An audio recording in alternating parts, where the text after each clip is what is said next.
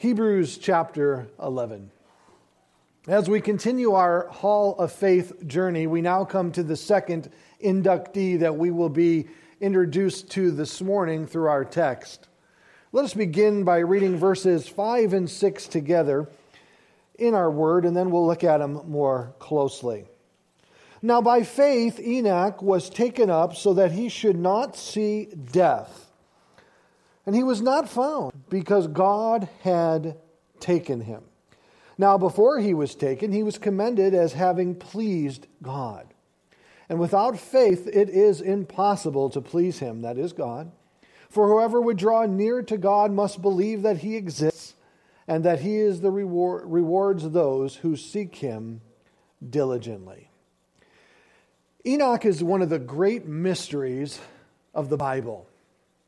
So little is known about him from the Old and New Testament that many have looked to extra biblical sources to kind of fill in the blanks about the profile concerning Enoch. We know the Bible clearly tells us that Enoch was the seventh from Adam, that he lived 365 years, that he gave birth, or I should say his wife gave birth, let's be technically correct here, to Methuselah. And that Enoch had a very unique relationship and experience with God, for Enoch never died.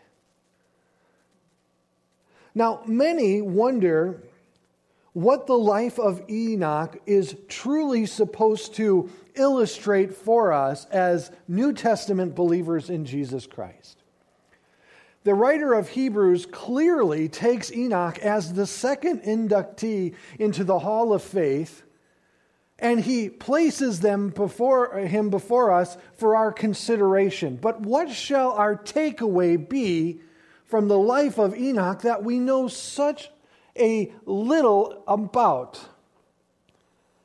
Well, what's interesting to me is that there is more written about Enoch outside of the Bible than within the Bible that many have resorted to and pulled from to get all kinds of different understandings of the person Enoch, which we'll talk about in just a moment. But let us begin in Genesis chapter 5, verses 18 through 24, if you'll turn there with me in your Bible. Even his name, which many of the Hebrew names carry significant meaning to them, when it comes to Enoch, no one is sure what his name actually means, so the general consensus from Jewish scholars was that his name meant dedicated. Now, the reason they came to that conclusion is because of his unique experience with God. I hate to say this about Enoch, but I will because I think it's appropriate. It's almost as if when I read into the history of Judaism, that Enoch became somewhat of a superhero to the Jewish people.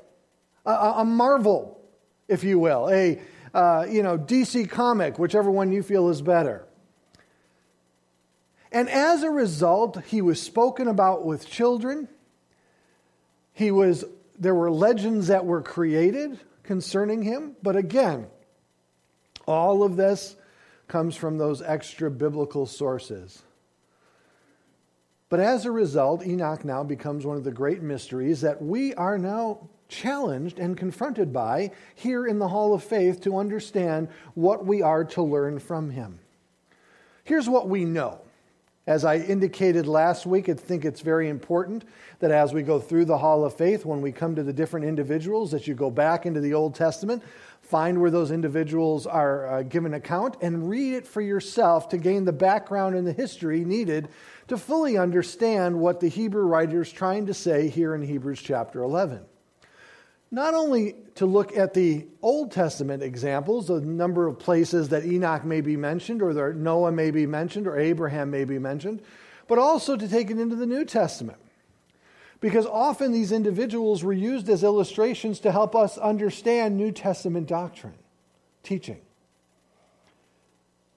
But when it comes to Enoch, we find him in the most common places, that is, in a list of genealogy, which is interesting, and that's where we find him first here in Genesis chapter 5, verses 18 through 24.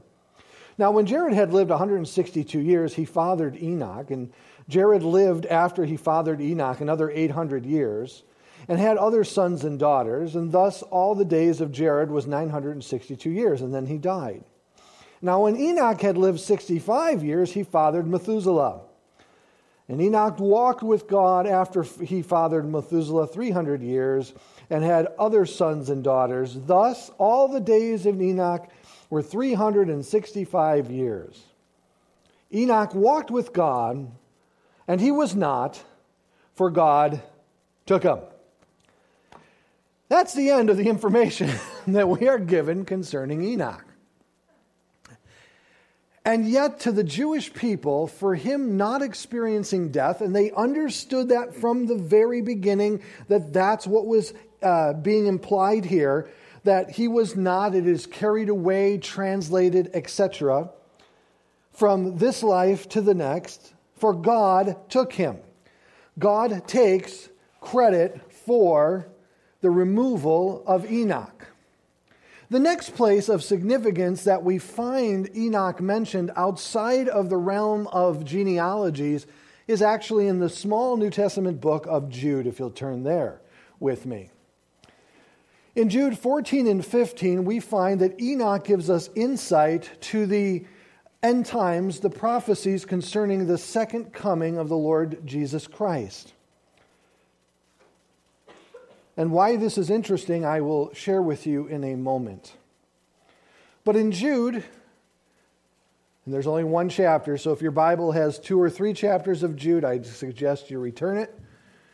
But Jude chapter 1, verse 14, it was also about these that Enoch, the seventh from Adam, prophesied, saying, Behold, the Lord comes with 10,000 of his holy ones, to execute judgment on all, and to convict all the ungodly of their deeds of ungodliness that they have committed in such an ungodly way, and of all the harsh things that ungodly sinners have spoken against him.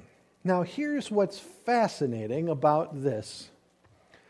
You would think initially by reading this that Jude was quoting from an Old Testament passage and reminding us of a prophecy in which Enoch had made during his life here on this earth. But no prophecy is given. In fact, the only place that we find Enoch recorded for us is in the Genesis 5 passage in which we just read, that gives no indication of this prophecy. This prophecy is actually found in a work that was created in 100 BC called the Book of 1 Enoch, that Jude quotes. Therefore, quoting it under the guise of inspiration by the Spirit, showing us that this portion of what was given in that book was actually true. It is a fascinating study. It is one of those incidents where liberal scholars will challenge us then on the doctrine of inspiration. I think it is a straw man case that they make. For Paul used texts from the lines of poetry in Acts 17 and in other places in Galatians that were common in that culture in that day. And this, therefore, doesn't pose a problem with inspiration, the trustworthiness that it is God-breathed. It just shows us that God's Spirit was moving amongst these men and they knew these things to be true. It also shows us that there is truth contained in these writings to a certain degree. He is not vindicating that all of 1 Enoch is, of course, inspired. Now, I'm giving you this information this morning that some may find confusing, and I'll be glad to spend time with you afterwards on it. But you need to know the arguments that individuals are rendering against the Bible today and why they don't hold up. I'm trying to prepare you in an apologetics manner so you can give an answer for the reason of your faith. And this is a question that many has questioned. How can this be inserted in here? Because the Spirit moved him to do so. We have no problem with that. Enoch existed. This particular notion is supported elsewhere in the New Testament by other sources. It's not the only verse written that would indicate that Jesus Christ is going to come back and return with a legion of his angels. We see that in Revelation 19. So that being said, we find ourselves confronted with a real man of mystery, this person of Enoch. And at best, much of the legend concerning Enoch comes from these extra-biblical sources, and I won't even call them historical sources because that may imply that they are historically accurate. That's not necessarily the case. They simply were written around the same period of time or back in the days of ancient history and record events or sayings of these individuals that therefore must be challenged and scrutinized and so forth to see if they actually occurred. It's a fascinating study. The problem that we're having today, folks, is that some, not all, some are taking these extra biblical sources to be in the same category and weight of the inspired scriptures, and that cannot happen. Does that make sense? The Bible is the Bible. God made that clear. And therefore, we need to weigh these things. Not dismiss them, but weigh them in the light of the accuracy of the Scriptures. We promised here at Calvary we'll never dumb things down for you. We're going to give it to you as it is and let you process it and chew on it and think about it. And I believe it will better you in the long term to know, instead of being shielded from some of these arguments that would indicate some kind of inaccuracy with the Scriptures, because it doesn't indicate that at all. Again, it sounds good when they first initially state it, and then all of a sudden you hear the rebuttal, and you're like, well, no, then it's not nearly as weighty as you make it out to seem at the beginning. And due to the mystery of Enoch, again, he is written about in the Apocryphal Book of Wisdom. This is a set of books that are found in the Catholic Bible that were written between the time of Malachi and Matthew. Apocrypha means in Greek doubtful origin, and they were not part of the canonical Bible when it was canonized. The canonization of the Bible happened way before the time of Constantine. That is another gross misunderstanding.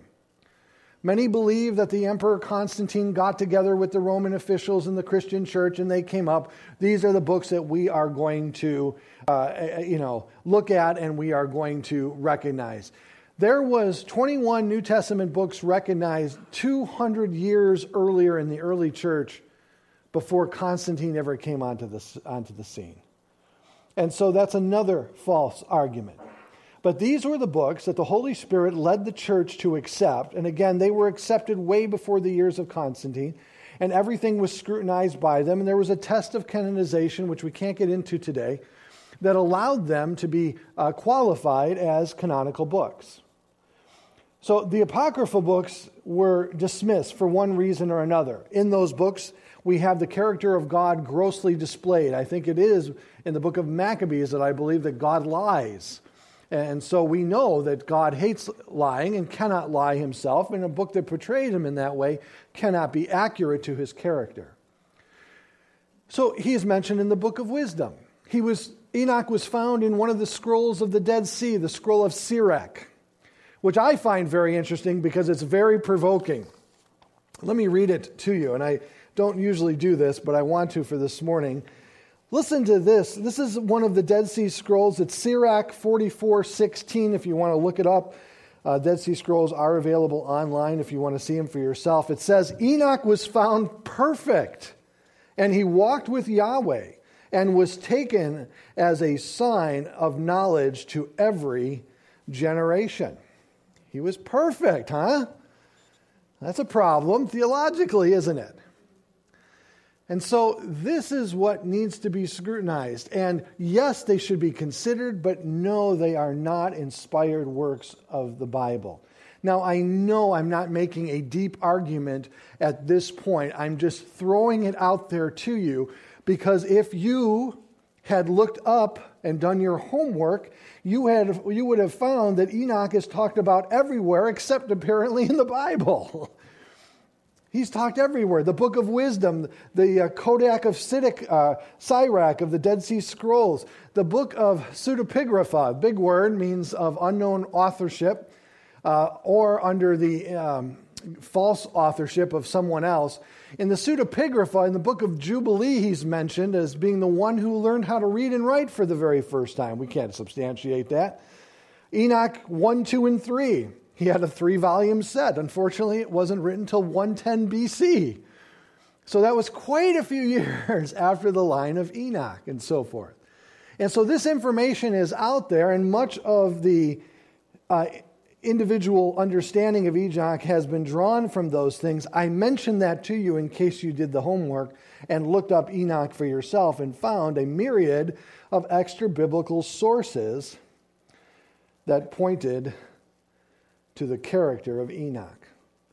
But in Hebrews chapter 11, a book that we know to be inspired by God, we are told exactly why he was taken by God. And that was because of his faith. The Bible tells us clearly that we can live to please one of 3 different people groups. The life of an individual can be spent pleasing or living for one of 3 people groups. The first one is living to please ourselves. That is indicated from Genesis to Revelation that it is possible to live and to expend our life simply living for ourselves. Secondly, we can live for other people. Living for other people can be a daunting thing to try to accomplish. Constantly feeling tossed to and fro by their every whims, trying to appease and to keep everyone happy all the time, is an endeavor that very few have tried to find and to discover. But number 3 is the one that Enoch found.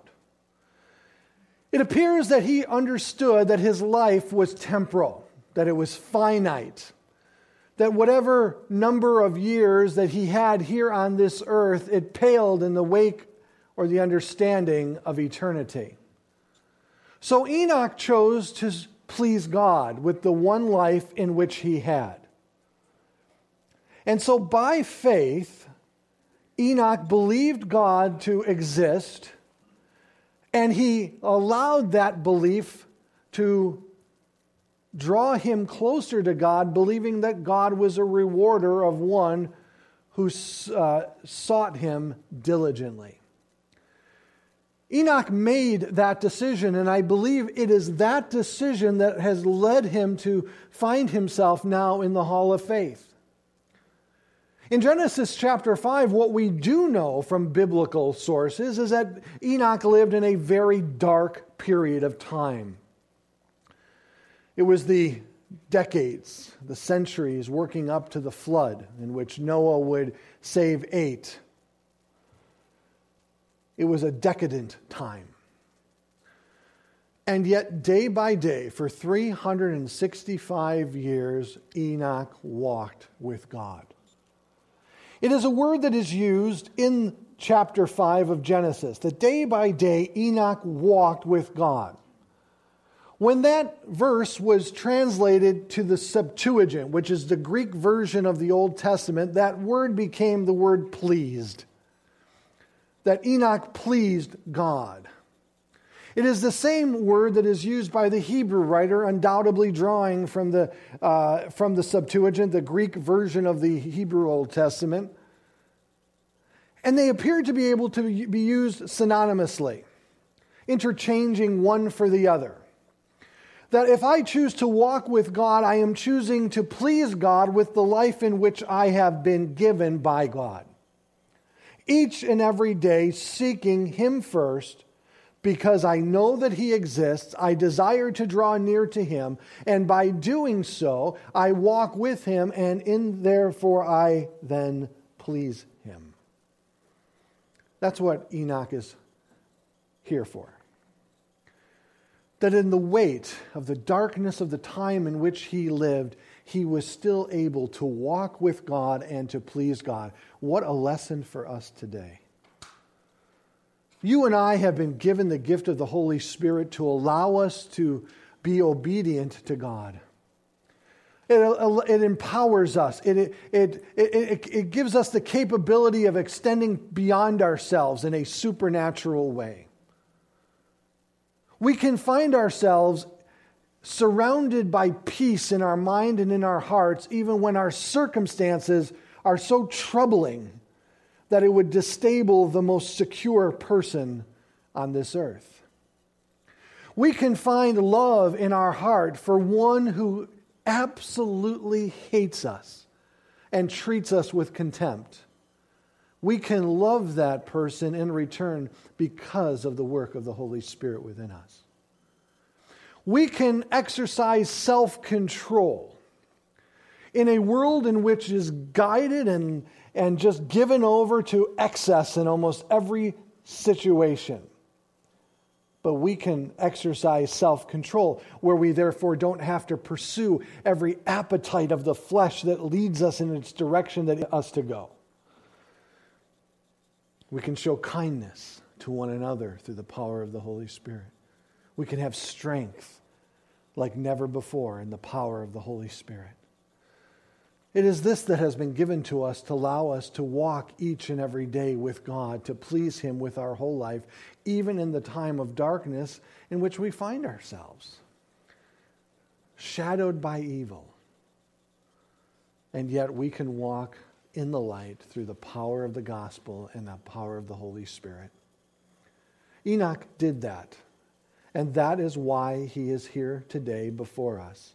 For it is by faith. Now, let's go back to verse 1 of chapter 11 of Hebrews to remind ourselves that faith is the assurance of things hoped for, the conviction of things not seen. For by it the people of the people of old received their commendation.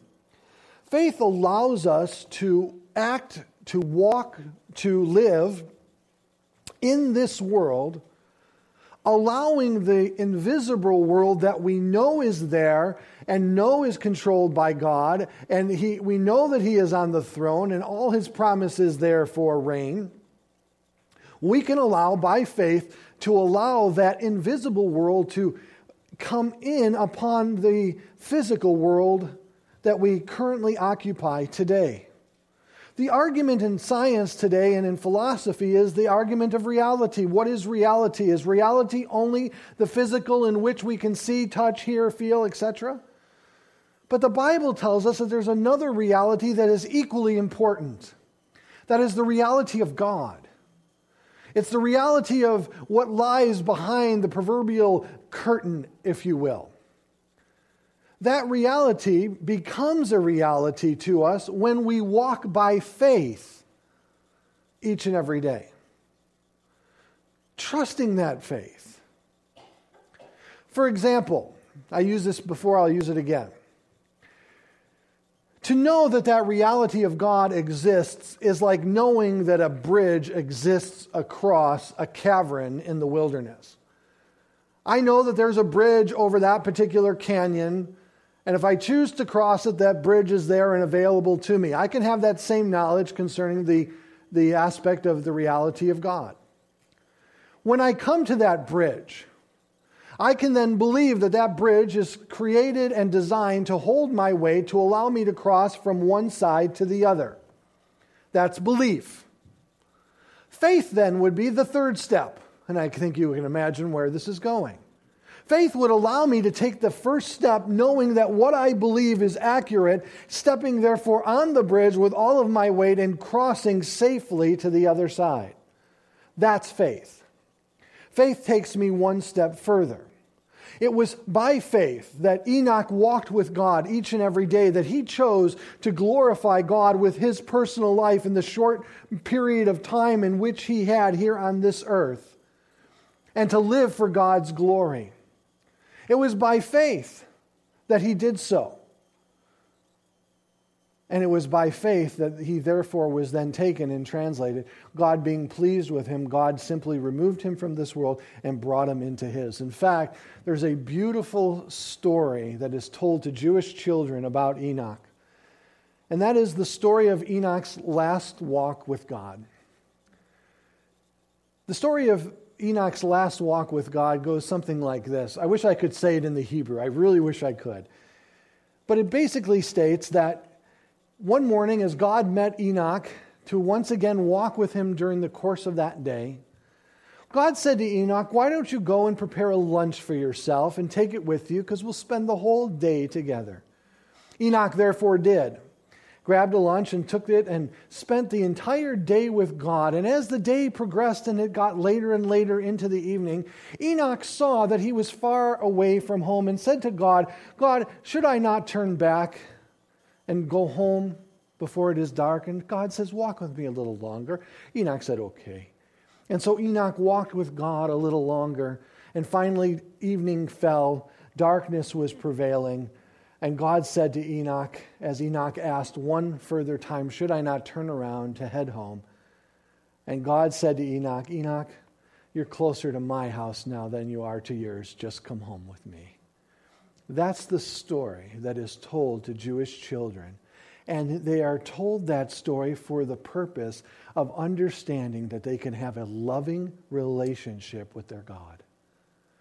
It was a story of endearment, and it was a story to allow the Jewish children to see God as a loving Father through it all.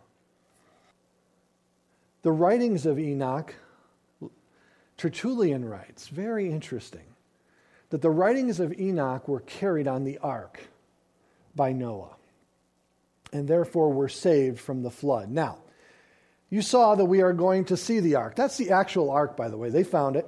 It's in Kentucky. And, they had a great cafeteria in there, as you saw, and so forth. Even some of the original animals are still found in the ark today. Those 2 kangaroos were pretty cool. When we go to the ark trip, I will personally buy dinner for the individual that remembers this question. And if we have an opportunity to ask one of the scholars of Answers in Genesis, I want you to ask, did Noah carry the writings of Enoch on the ark? I want to see what they say. If you remember that, I will buy you dinner. I will not remind you of that again. But an interesting thinking about Enoch and how he was viewed so highly simply because he was spared the grave. That's the way the Jewish people saw it, that he was spared the grave. Sheol in the Hebrew. That's what David said, "Don't leave my body in Sheol." And of course, he's speaking of the Messiah. And so forth. And Enoch was spared that, and the Jewish people endeared and absolutely were fascinated by that fact that he was spared that incredible separation from God. But how did his faith manifest itself to be considered pleasing to God? That's why verse 6 of Hebrews 11 is given to us. In 5, we are introduced to him. Again, we find the 2 words, by faith, Enoch. Those are the indications, by faith, that we are now looking at the next inductee to the Hall of Faith. Enoch was taken up so that he should not see death, and he was not found because God had taken him. Now, before he was taken, he was commended as having pleased God. That word pleased there is the same word as walked with God. And then it says, without faith, it is impossible to please him. Now, this is where the writer of Hebrews wants to explain to us how it was possible for Enoch to please God. But before we get there, let me emphasize once again, and I don't think I can say this enough. God desires that relationship with you, a love relationship to a father, to a son, a father to a daughter, etc. He has nothing but the purest intents within this relationship. He desires to see you fulfill the plan and purpose that he has designed for you from the foundations of the world, whatever that may be. And that's so significant to him and important to him, because he knows that will bring you the greatest blessing here on this earth. Not the greatest ease, not the greatest, comfort, but the greatest blessing. And for all eternity, you will be blessed by fulfilling the plan and purpose that God has for you and rewarded accordingly. I can't emphasize this relationship aspect enough. When I read the Word of God, I'm not reading it in my devotions in a technical, academic manner. I'm reading it because it is the God who came by His grace to save me. It is His Word to me. He wants me to learn it so that I can draw closer to Him and fall more deeply in love with Him. And Enoch got that. And he walked with God each and every day. And how did he please God? By faith. And how did that faith manifest itself? 3 different ways. Number 1, it appears from chapter 11, verse 6, that it was his desire, Enoch's desire, to draw near to God.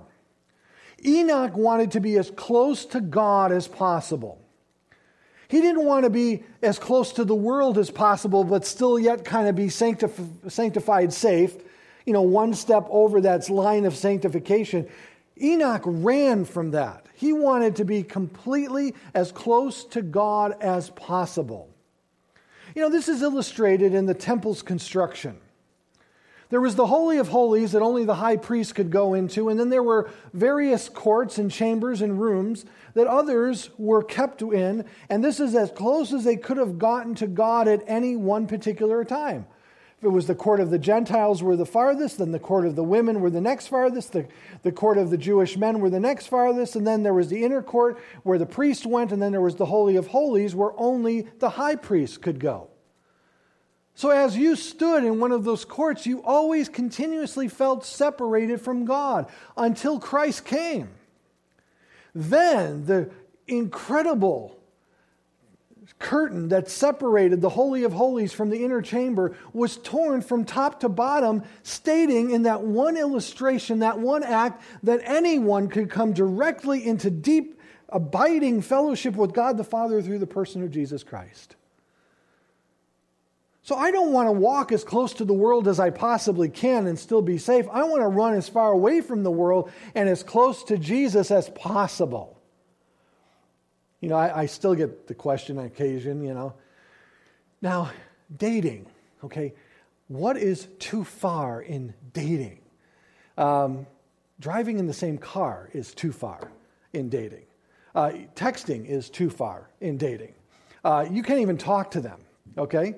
You have to go through your parents and then they to your boyfriend or girlfriend. I'm kidding you. No one's laughing. It's just like, oh my gosh, he's really strict. I'm going to pray for Autumn this week, man. But people are, continuously saying, how close is too close? Well, if you have to answer that question, you're too close already. Stay as far away from it as possible. If you don't feel comfortable holding hands, don't hold hands. If you want to wait for your kiss to be the first one that you make on your wedding day, then make that the priority. Don't go as far as you can. When it comes to drinking, there's a lot of drinking today. As many of you know, my mom was an alcoholic from the time I was adopted till the time almost before she died. Alcoholism devastated my mom's body. It destroyed her organs. She was 80 pounds when she died. Her kidneys completely had failed. I saw the devastation of alcoholism up front. And I say this to you today because I don't think she would be embarrassed by it, because she did not stop drinking until she accepted Jesus Christ in 2014. And she never drank again. But I saw the devastation of alcohol. I saw it firsthand. I am very fearful of alcohol. I'm just going to be upfront with you. We have been criticized because it appears that we don't condone you drinking wine or you partaking in alcohol. If you choose to drink wine or have alcohol, that is between you and God. The Bible does not prohibit that.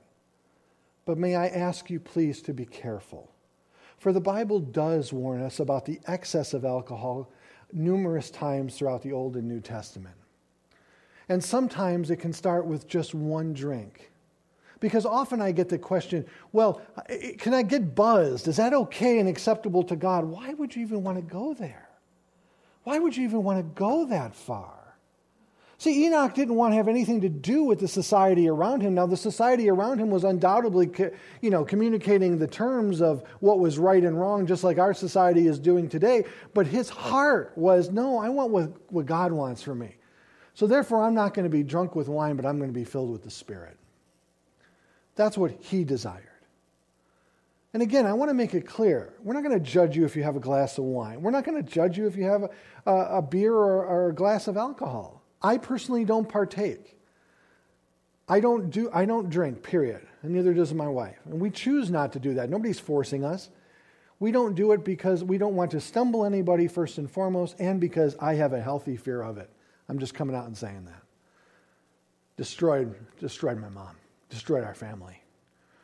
I don't need it, right? In fact, I've never heard anyone start drinking and said, wow, I finally found God in a brand new way, It was the missing piece of my Christianity. I knew he turned water into wine for some reason, Come on, guys. We're smarter than that, right? Enoch's whole heart, I say this because his whole heart was, number one, he wanted to draw near to God. He wanted to be as close to God as possible. And to do that, because he knew that his drawing near to God would be met in a reciprocal fashion, that God would then draw near to him. This is consistent with what James says in James 4:8. Draw near to God and he will draw near to you. That was Enoch's heart. I want to draw near to God to allow God to draw near to me. That was his heart's desire. And that's what he exampled for us. And how he did this is found in the next two portions of verse 6. And quickly, we'll go through these. Number one, he believed that God existed. He knew that God was a reality, that God was real. He was looking and understood that this earth is only temporal in its nature and heaven is eternal. He understood the character of God displayed in the minimal manner in which he had it displayed to him up until that point. Undoubtedly, he learned from Adam and Eve about the horrendous fall in which they incurred and then brought upon sin to the whole world. Let us also understand that his understanding of the existence of God allowed him to walk and to live as God was a reality in his life. Let me ask you a question. Would we be so quick to sin if God was truly a reality in our life? Think about that. I had a Sunday school teacher say it to me this way. Next time you're thinking about ripping off those baseball cards from the drugstore, which I had done the week before. Now, this was a while ago. This wasn't just last week, okay? Come on now. Some of you are looking at me like, oh, is he qualified? I was a little boy, and she said to me, would you do that if Jesus was standing right next to me? And I said to her, in all seriousness, I go, it depends on if he was looking or not. The heart is desperately wicked. Who can know it? But think about that for a moment. It's such a practical little thing. God with me, would I engage in such sin? And the answer is no. But God is with you. All things are open and naked unto him. If you walk as God were to exist, you are not going to sin as readily or as quickly as you would if you simply dismissed the idea of his existence. That was Enoch. Enoch knew that God truly existed. And therefore it was a reality in Enoch's life. Now, there are many people who say they believe in God and they act and live as if he is completely unreal. That he doesn't truly exist. But Enoch, he believed that God did exist. Secondly, he also believed that God was a rewarder of those who diligently sought him. And his idea was that I can enjoy this world for a temporal moment, even the 365 years in which he was allotted, or I can live for eternity, spending my life here for eternal purposes and eternal reward. So by faith, he was willing to sacrifice his maybe personal desires and his personal appetites that would enjoy this world in a sinful manner at this moment. And he said, no, I'm going to live for the glory of God. I'm going to allow God to do what he wants in and through me for the purposes of his glory, and therefore I'm going to live for eternity. Do you think that for a moment, if eternity wasn't a reality, that Jesus Christ would have gone through the crucifixion in which he did? In fact, the reason I ask that is because Jesus prays in John 17. And he says, let them see me glorified once again. He saw it. I've experienced eternity, he's saying. I know what it's like to be at your right hand. I want to go back there. That was more important to him at the moment than his own personal well-being, allowing him, therefore, to suffer the cruel treatment of the cross. So to draw near to God, we must believe that God exists. And number two, we must believe that he cares and allows us to draw near to him, and therefore he will draw near to us. One wrote this, he said, God does not reward the sleepy-eyed, complacent, non-thinker, half-interested, worldly-minded pleasure seeker. God rewards those who diligently seek to know and to follow him. The idea is that we must be earnest and persevere and endure to the end in our pursuit of the things of God. And Barclay wrote, he said, we must believe not only that God exists, but also that God cares. And without that deep conviction, faith in a biblical sense is not a possibility. Making God the reality, making God the focal point of our individual lives. We can live for ourselves. We can live for others, which sounds magnanimous at the moment, but if we are not living for God, living for ourselves will eventually cause us to die. Living for others merely will also end in death. It is only living for God, like Enoch, that we will find eternal life. And it begins by believing that he exists and that he is the rewarder of those who diligently seek him. How can you walk with God each and every day? Number one, listen, write these down. Here's how you can walk and live with God. Seek God on a daily basis, Number one, it starts with prayer. How is your prayer life doing in 2018? Do you spend time every day in prayer? Because I'd really encourage you. I don't think it's an option any longer. I do think it's a necessity for the believer to prepare themselves each and every day in prayer. Talking to God. And many are reluctant to pray because they don't think they know how. But then when they talk with me, they're beautiful conversationalists. And I said, it's the same thing. Just talk to God. Just sit there and just share with God your heart, your mind. And just spend time with him. He's looking forward each and every day. Since my daughter's been at college, the house has been much quieter. It's kind of wonderful. And it's funny because, she comes home and, we call it's like the arrival of, Hurricane Autumn. And the house is all neat and straight, and then she comes home, and it's like the Tasmanian devil around the house. And I then begin to count the hours that I drive her back to school, even the dog hides in the closet. It's just unbelievable. And then the time comes where I'm driving her back to school, and we drop her off, and we say our goodbyes, and I start driving back. And you know what immediately happens as I start driving back? I miss her. Can't wait to see her again. Just the heart of a dad. But God's not like me, thank God. He always likes to spend time with you. He knows all of your faults and all of your weaknesses and all of your frailties, and he is completely understanding of them. And he will sit with you and talk with you as long as you desire to sit and talk with him. And he'll never shoo you off. He'll never count down the minute. He'll never blow you off for another appointment. He won't put you on hold. He won't say, send your prayer in email or text me later. He's always there to spend time with you as you pray.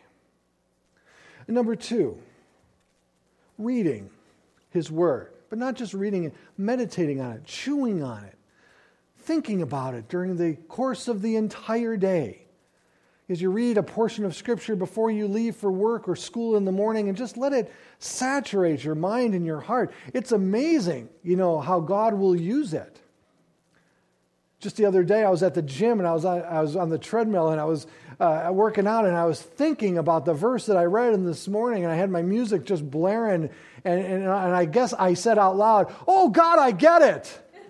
And I just saw everybody else on the treadmills go like this, and I'm like, "Yeah, I'm good.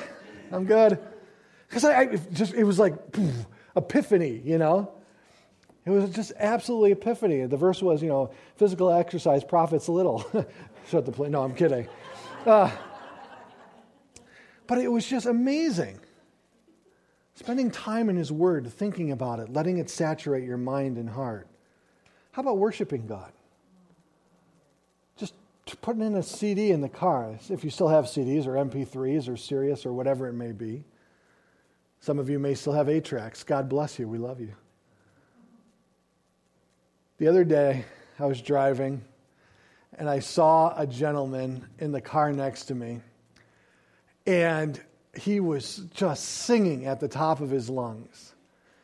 And I had my music on, and he had his on, so I didn't really understand what he was doing at first. But right before it turned green, I just saw him go like this, "Oh, Lord." I was like, he's going, he's worshiping. He is worshiping. I want to follow that guy. He was just going at it. He didn't care what happened next. He was in the presence of God. He was worshiping in his car, just spending time to worship the Lord every single day. Not only through singing, just praising Him for being the God in whom He is, thanking Him for what you have been blessed with each and every day. Number 4, walking in self-discipline. You will grow in your relationship with God by avoiding those things that will distract you and take you away from the Lord. And He doesn't do this to punish you. He does this to keep you safe. He knows that there are consequences that inevitably come in the wake of certain sin, and He says, I want to spare you from all of that. I want you to feel like you have a clean conscience before me. That's the number one reason people don't pray. I've recently been hearing is because they feel like they can't approach God because they're not clean. Christ has made you clean. There is no condemnation for those who are in Christ Jesus. Go to God. Acting in self-discipline will cause you to grow deeper in your life. And here's the real awesome part of it. I hate calling it self-discipline. Let's call it for what it is, spirit-disciplined, right? Because the Spirit helps us in our self-discipline. He allows us to accomplish what we personally cannot accomplish ourselves. For one of the fruit of the Spirit is self-discipline. Let us understand that God is with us in all of these things and desires that relationship. And like Enoch, we can walk with God, please God, by faith each and every day, knowing that we can draw near to Him because we believe that He exists and He's the rewarder of those who seek Him diligently.